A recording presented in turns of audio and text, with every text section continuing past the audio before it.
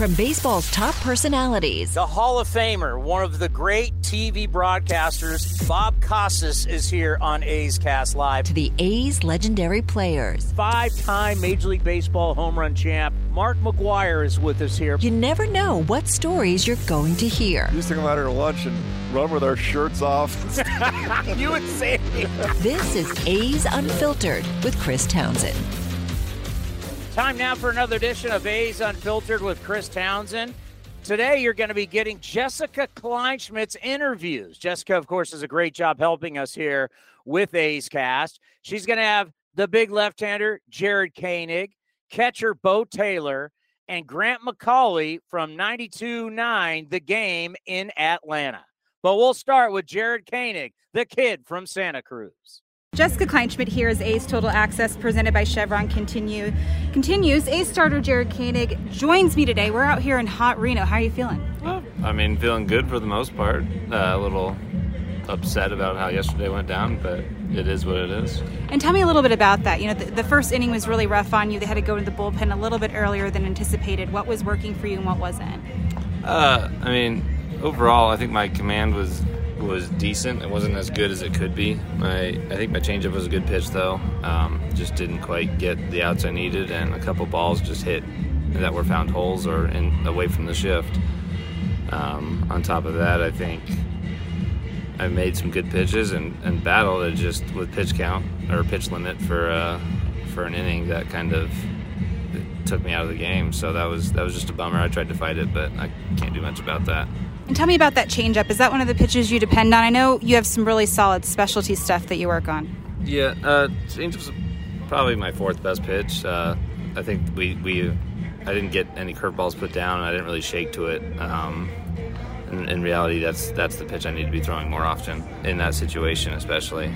So the fact that I didn't throw one in 36 pitches is kind of a problem. But building off that, hoping I can get a start Sunday instead of wait until Tuesday. That way I can kind of get back out there. But who knows? I haven't been told if I can yet or not. So it was interesting. Last time I saw you, we were in Oakland, but you were coming out of the bullpen. It was really interesting to see you go through that dynamic.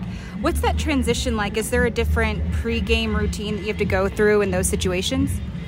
Yeah, with coming out of the bullpen, I kind of just treat it as like any other day.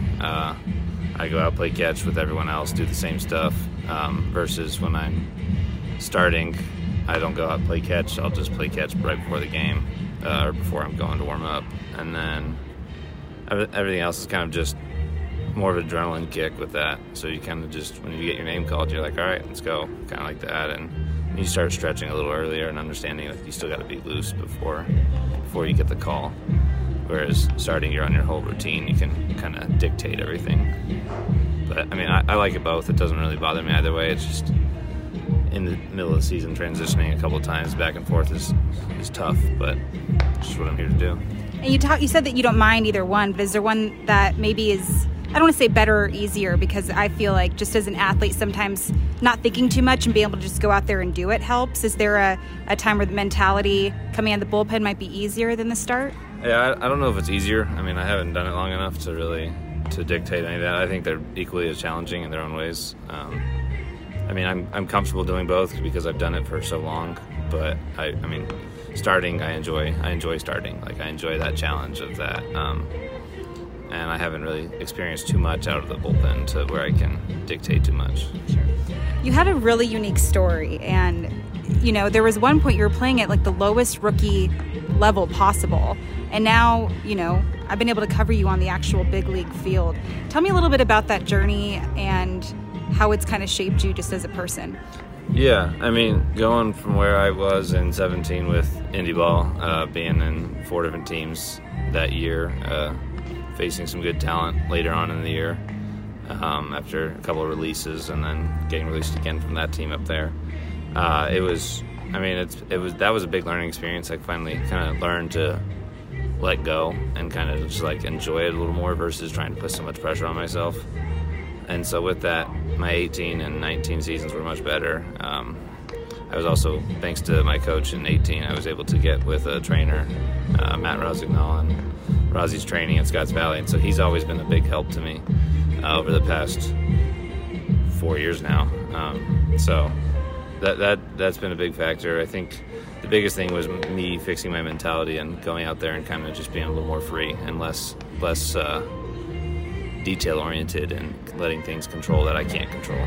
So I think once everything was worked out that way, then everything's moved in the right direction, and I've paced myself well through where I'm at now. It would have been easy for you to just say, like, screw it and quit, right? Why didn't you? I think I knew I was good enough, and I always had the dream to, and maybe a little bit of stubbornness, maybe a little persistence, definitely some help from my family. I wouldn't have been able to have done it without them, that's for sure. So with that, yeah, I think I was just stubborn and willing to kind of give it all. I can always find a job later on, and I know I'm good. I can do whatever I want if I decide to. So I figured might as well keep this going for another year, and if it happens, and then it kind of kept pushing, it kept moving forward. So I was like, all right, I kind of got to keep chasing this. I can't just give it up. And so I did that.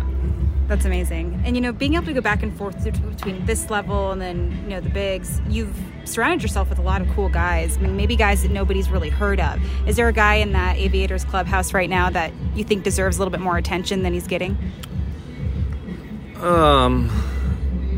Yeah, I mean, I think there's quite a few guys that always deserve attention. I mean, you get those guys that are kind of in between. And I think, like, Garrett Acton and... I think with him, he's got a lot of potential, and he maybe doesn't quite get the name out, even though, yeah, he might be out there a little more just because he throws hard, he throws well, and he started out so hot here. I think he's another good one. And then I think Ty Dameron, who just got up here, I think he's a guy that he's not going to blow you away, but he knows how to pitch, and he's there to get outs, and I think those guys kind of get overlooked when they come in and eat some innings up and do what they need to do to really get out there. And then the last one I'd say would be Colin Wiles. I mean, he's been here the whole year. He's thrown well every outing. He grinds out there. He pitches. He knows what he's doing, and he's been around the game for 10 years. And he's someone I think deserves an opportunity. Hopefully down the road or maybe later this year, maybe he gets an opportunity. Who knows? But it's tough kind of with September now around, and so maybe if it doesn't get to this year, maybe next year he gets an opportunity. Before I let you go, being able to come back from an outing like that, we all have them. What's something that you want to particularly work on? I know you said there's a certain start date you would like to have with your next start, Sunday compared to Tuesday. Yeah. What's something you specifically want to work on in order to not go down that road again? I think just getting to my curveball a little sooner, maybe getting that out there, and then as well as just, continuing to make pitches. I think I made pitches, I just didn't have the ball go in the right manner. So I think with that, it just has to be, maybe if something does speed up like that and I'm not getting the curveball, not even getting it put down, I got to make sure I myself shake to it and to get it out there. The pitch clock sometimes makes that tough to where you can't really just, put step off, because you only get the 2 step offs too. So it's a process, and just continually figuring it out and just get back into the groove and keep it rolling. I lied. I do have one more question. You mentioned the pitch clock. I, just as the broadcaster, had to adjust back and forth. And unless you're on a major league rehab assignment, you have to deal with it. What's that been like, adjusting? At first it was really quick. And I'm a fast pitcher. I work quick. So with that, at first I was even felt sped up even with it. And then I learned to manage a little bit. It's not terrible. The two disengagements with runners on is what kind of bothers me. I don't mind the 14 seconds with no one on. That's more than enough time. The 19 seconds with runners on, and say runners on second, we don't have anything to where we have to go through signs. So it's if we don't want to throw that pitch, sometimes we're forced to. Right. And it's not always the best pitch in that situation, or to get to it. So it's frustrating in that sense. I think it takes away from the game of baseball. I do like speeding up the game a little bit. We've noticed positives with that, but some of it's just too much. It doesn't work how it should. Thank you for your time. I appreciate it. Thank you for having me. What a great story, Jared Koenig, and hope he's going to do a lot of good things for the A's in the future. And a guy that everybody loves, the backstop, sitting in AAA, but he'll be back. Here is Bo Taylor. Welcome back to A's Total Access presented by Chevron. Jessica Kleinschmidt here, joined by catcher in the A's organization, Bo Taylor. Bo, thanks for joining me today. Thank you. Happy to be here. So the last time I saw you, we were at the Coliseum, but you were in the other locker room with the Orioles, and you were just beaming because you got to play against your boys, but now you're back with your boys. So what's it like being back with the A's? It's awesome. It was such a great feeling when I found out that they wanted me back. I was like, yes, I'm happy to be wanted.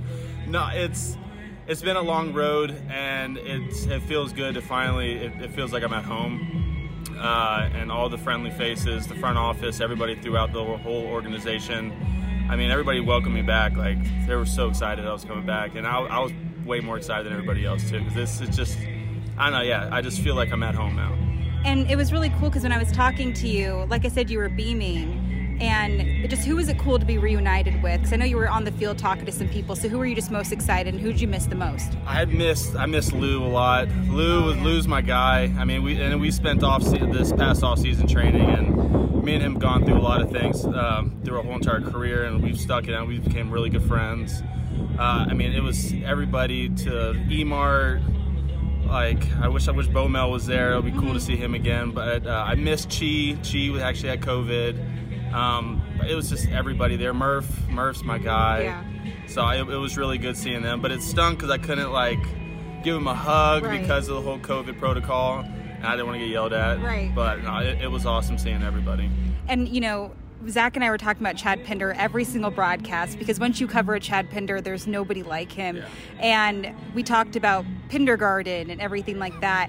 But the guy is just also, beyond just what he can do on the field, just an amazing guy to a veteran presence and all that. Tell me how he's impacted you just on and off the field. He's done an incredible job, as you said, on and off the field. But off the field, he holds you accountable for anything that you're doing. He wants you to be professional, and he does it the right way. Like, he doesn't, if you do something wrong, he won't call you out in front of everybody. He pulls you aside and tells you, hey, you got to do this right. Or I don't know, he's a jokester too.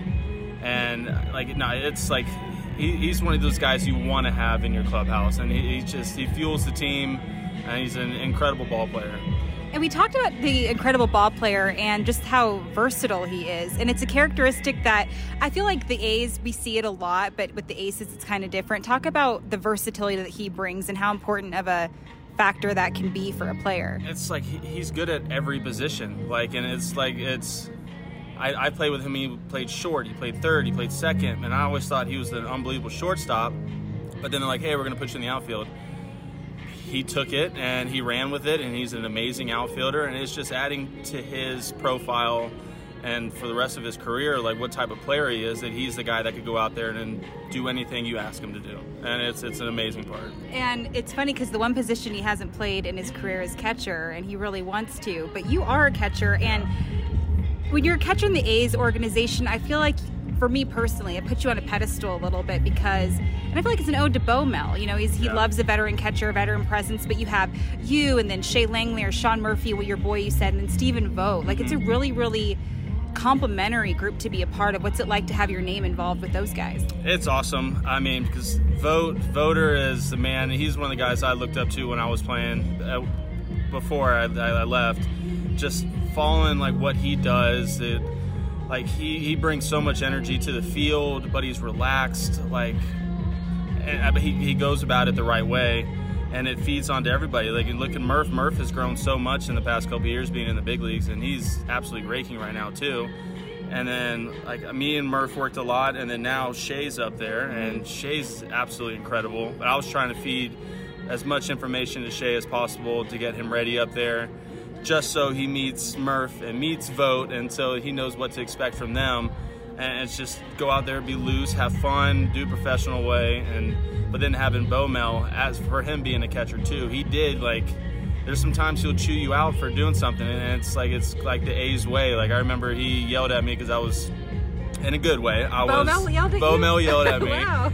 I walked back after picking up the catcher. I was warming up in between innings. I walked back to the dugout, and he yelled at me to never walk back to the dugout, always do a professional jog, and it meant a lot. So I see that now when I'm playing and I see other catchers walking back, because it's not for me, it kind of feels disrespectful now, because I feel just you did your job, run off the field, You're done. Yeah. So it was something I got from him, and it's just like the little things that matter. And it's A's catching has been incredible, all the way back to Kurt Suzuki, and he's still playing, doing amazing. And that's also a lot of credit to Marcus Jensen. Marcus has done an unbelievable job with everybody.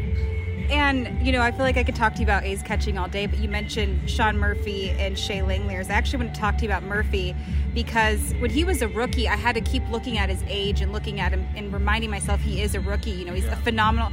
Personally, I think he's the best game planner in the entire game, but how do you develop that so quickly? Because I feel like the maturation process for a catcher, these guys make it look really easy, but I mean, how do you explain something like that to a younger rookie catcher, but then boom, he's developing all these relationships and a stud behind the plate? He's done, he's amazing. Like the way he soaks up information, he's a student of the game every day. He would just watch everybody, and he found the players. I don't actually know which player he would saw, like when he was drafted or before, and he mirrored them. But like, it's kind of like, was it Morneau? Yeah, Morneau, kind of like him. Like it's just, he doesn't take anything off, and he wants to be as professional as possible, and he's a perfectionist. And in my eyes, I feel like he's a perfectionist, and he's fine-tuned it, and he's where he's at right now. He's, what is he? That's 1,000-something OPS this month. That he's yeah. He would think he should have been player of the month, but that's just me. But I know he was a noteworthy performance for the AL, and I feel like it's definitely worth it. And then you mentioned Langeliers, and you got to see him just as a teammate. And same thing. It feels like the transition was so well. He got a hit in his first at bat and everything else. What is something? I mean, I don't even know how to say because it's kind of all out there. What's so special about him? He's great in every area. Like what's surprising to me, he's really fast, and he's a big kid, and he's really fast, strong arm, flexible, strong kid, can hit the ball anywhere in the field, like hit it out anywhere in the field, and and he's fun to be around. And I feel like the A's do that really good job when they're drafting players. They like to see what type of person they are, and they hit it right on the tee with him. Like he's awesome. Yeah, it's really fun to watch him. I know you mentioned Bomel, but earlier in the year we talked about Kotze, and you were very excited to hear he was the new manager. Yeah. What is it like having a guy like that as a successor of Bomel? He's a player's manager. Like he understands everything that we go through. He's just got done playing not too long ago. Not far removed. Yeah, not far removed, but he was just like he was a dog. He was a dog in the clubhouse. He's fun to be around. Like he'll get after you if you need it. But he's just fun to play for. He brings energy every day, and he has a lot on his hands with a lot of young players this year. I mean, a lot of the moves, but I mean, he's doing an unbelievable job, and it's tough to follow Bomel because his career, he's all the World Series he's won, the manager of the year, and it was tough, and he came in and he's owning it. And you know, looking at your baseball reference page, not a ton of major league games, but a ton of A's experience. Yeah. The organization, that's your organization. What's something about this place that is special that people don't talk about enough? It's the guys that they have here. Like that was always my thing when I went to other teams. Like I had great teams that I went to, but it was just something about the A's way, how they did things, how they promote winning at young levels, like the early levels. And it's about developing too, but they promoted winning, and then they brought back the history. They would talk about the history of Oakland and how great we were. And it was just when I would go to Cleveland, I brought the A's way with me. Like it was always like do the same stuff that I did with Oakland. Like it's hard to explain, but there's so much. But it's just the Oakland way, and you hear that all the time. And it's really cool because no matter who's ever played for the A's, they always say it's hard to explain, but if you've played for the A's, they don't have anything really bad to say about it. Yeah, cool. Exactly. Oh, thanks for your time. Thank you. You're the best. Thank you. And getting us ready for this series between the Braves and the A's, here's Grant McCauley from 92.9 The Game in Atlanta. Welcome back to A's Total Access presented by Chevron. Jessica Kleinschmidt here ahead of Braves A's. We got Kyle Wright towing the slab against our own Cole Irvin. First pitch is set for 6:40, but first, I'm joined by Grant McCauley of 92.9 The Fan in Atlanta. Grant, how are you doing today? 92.9 The Game. Oh, shoot. It's okay. Just it's the other station in town is also named The Fan, and I've worked at both. So Okay, let me redo that. Okay. no worries. Ace 92 fan the game. That's so 92 in the funny. game. Yep. That was very stereo, Freudian. it was very stereotypical of me. Okay. Three, two, one. Ace blah blah blah. I did this last time. Grant, I was so good forever, and now I can't do my Don't intros worry anymore. about it at all. Don't worry about Oh it. my goodness. Okay. Welcome back to Ace Total Access presented by Chevron. Jessica Kleinschmidt here ahead of Braves A's. We got Kyle Wright towing the slab against our own Cole Irvin. First pitch is set for 6:40, but first, I'm joined by Grant McCauley of 92.9 The Game in Atlanta. Grant, how are you today? I'm doing very well. It looks like it's round two for the Braves and the A's, and this is a series we don't get to terribly often. So I think it's kind of fun that we get to play in both ballparks. I know I was really excited. I mean, going there was one thing, but the Braves actually coming to the Coliseum was certainly a treat. And, on that note, that's the return of Matt Olson. Obviously, we've talked about him before. And when the A's shipped him off to Atlanta, it was kind of a reunion for him, a homecoming. Talk to me about how he's managed to take on the Atlanta Braves way. I think he's done a tremendous job. And we all know the storylines at this point. We're in September. I mean, everything that can be written about Freddie Freeman leaving the Braves and Matt Olson being traded to the Braves and the order in which it happened and all of that stuff has been written. It's been talked about. And it'll always be a part of his story, I guess, in terms of his arrival. But I feel like Matt Olson has fit in tremendously well. I mean, is he having the best season of his career? No, I wouldn't say so. He was pretty darn good in 2021 for Oakland, but he's also been pretty good for the Braves. He's got a career high in doubles. He's closing in on 30 home runs again.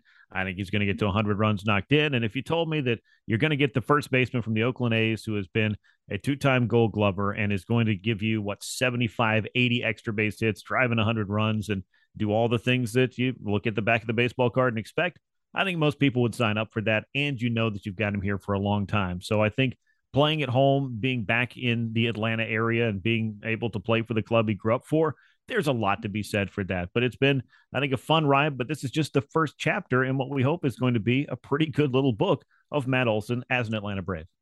Yeah, and I'm glad you mentioned that because I think a lot of people, especially over with the Braves fandom, they anticipated a home run hitter. But you mentioned some of these doubles. It's kind of good to see a guy like that who can show off his range. We all know that he's got the power there, but he's able to get some of those bloopers in there to fill the gaps.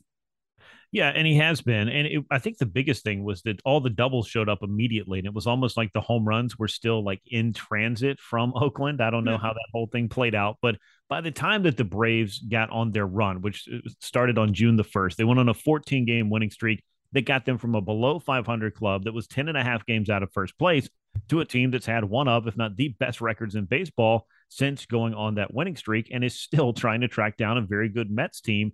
But Matt Olson, I mean, I know he's cooled off a little bit in the last week or two, but he went on quite a run where the runs batted in finally showed up. He had 17 RBI in the first 49 games for the Braves, which seemed very un-Matt Olson-like, but he's driven in just about a run per game since then and has been on quite a tear and has, been the guy that you expected him to be. And that's a middle of the order threat who can, provide those extra base hits, who can drive in those runs, and who I think still has more moments up his sleeve in his time with the Atlanta Braves. And if there's ever a time to get hot and play your best baseball and come up with those big hits and big moments, September, October is a pretty good time for most players. Yeah, it's a great time to heat up. And I'm glad you mentioned the storyline is not quite there anymore as far as after the trade. And then, of course, Freddie Freeman going to the Dodgers, because a guy like that just wants to play ball. He has always kind of been that dude who knows the media is there, but doesn't like a ton of attention.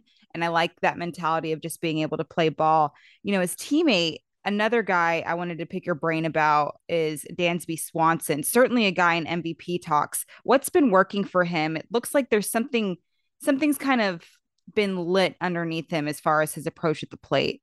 I think it just is the consistency of that approach. And Dansby this year has been able to just finally, I feel like, put it all together. I think the strikeouts have been more of a part of his game than most people ever expected them to be. But welcome to baseball in 2022. Guys strike out quite a bit. But Dansby has been able to, I think, hone in his approach so that he's an all fields type hitter. last year he flirted with 30 home runs, but when Dansby's locked in, it's the doubles to right center field. It's home runs to right field, which he hits quite a few of. And I think he even did one of those in the World Series, which was pretty darn nice. But it's just he is a guy that loves to play every day and be locked in and find that role. Defensively speaking, I think he's challenging for a Gold Glove this season.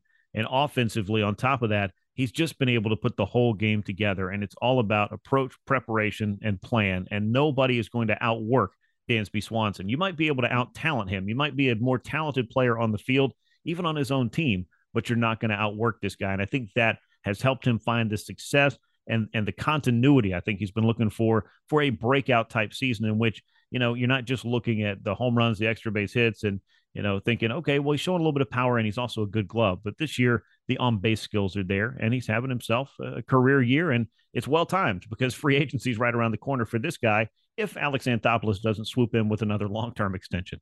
I was going to say, he would be the odd man out if that were the case. Jessica Kleinschmidt here, joined by Grant McCauley of 92.9 The Game in Atlanta. A guy who did get locked up is Austin Riley.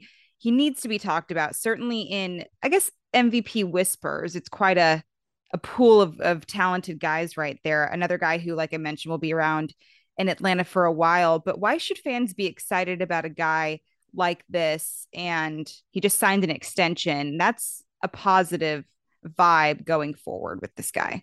No, it definitely is. And when you look at what Austin Riley has done, I do feel like he is and has surpassed, with his second half in particular, Dansby Swanson for this club's MVP here in 2022. And I would be surprised if he's not a top 5 finisher in the National League as well. He's got a chance for 80 plus extra base hits. He's only one home run off the National League's lead.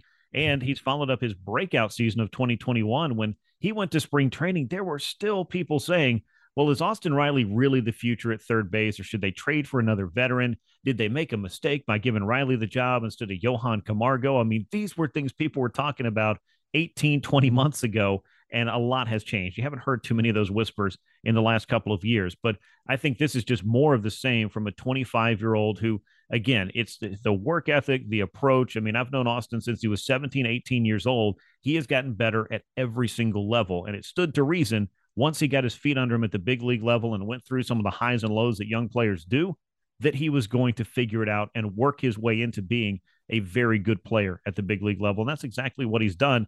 And that's how you get the largest contract handed out by the club in franchise history. And by the way, this is a guy that is doing things that no Braves third baseman since Chipper Jones has done. Wow. And outside of Chipper, we're talking about guys like Eddie Matthews and Hank Aaron in terms of extra base hit records and just overall success at his age. So he is carving himself out a pretty neat little piece of Braves history with a lot left to write, much like Matt Olson in terms of, the story is not finished here. It's just kind of getting started. I love that. And especially for a guy who just gets better as time goes on, that's exactly the formula you want to hear with the guy who just signed an extension. And I feel like the future is so bright with this team, a young ace in Spencer Strider, who throws a slider. He set the Braves record for most strikeouts in a single game with 16 Ks, pitching 8 shutout innings against the Rockies. Come on, Grant. Like, this dude's insane. It's been insane to watch Spencer Strider go from a guy that you heard about the 100-mile-an-hour fastball. You heard about the strikeout stuff. The Braves, they brought him up briefly in 2021 to see if maybe that arm would play in their postseason run because they were looking for any and all help they could get at that point.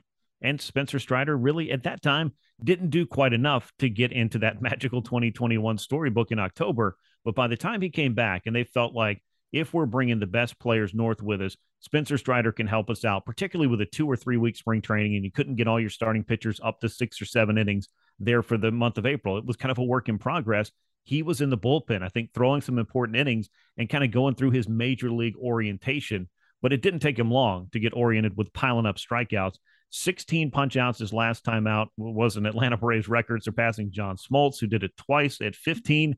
And he just continues to make his case for Rookie of the Year award, which is really going to be a fun one because Michael Harris II in center field for the Braves might have been the odds-on favorite for a lot of people before Spencer Strider and the strikeout show really showed up. So it's been a lot of fun to watch him. He has a chance to be just the second pitcher in Major League Baseball history to strike out 200 batters in fewer than 150 innings, and that didn't happen until 2019 with Chris Sale. So if you want to know what Spencer Strider's been doing, it's stuff that most rookie pitchers don't do.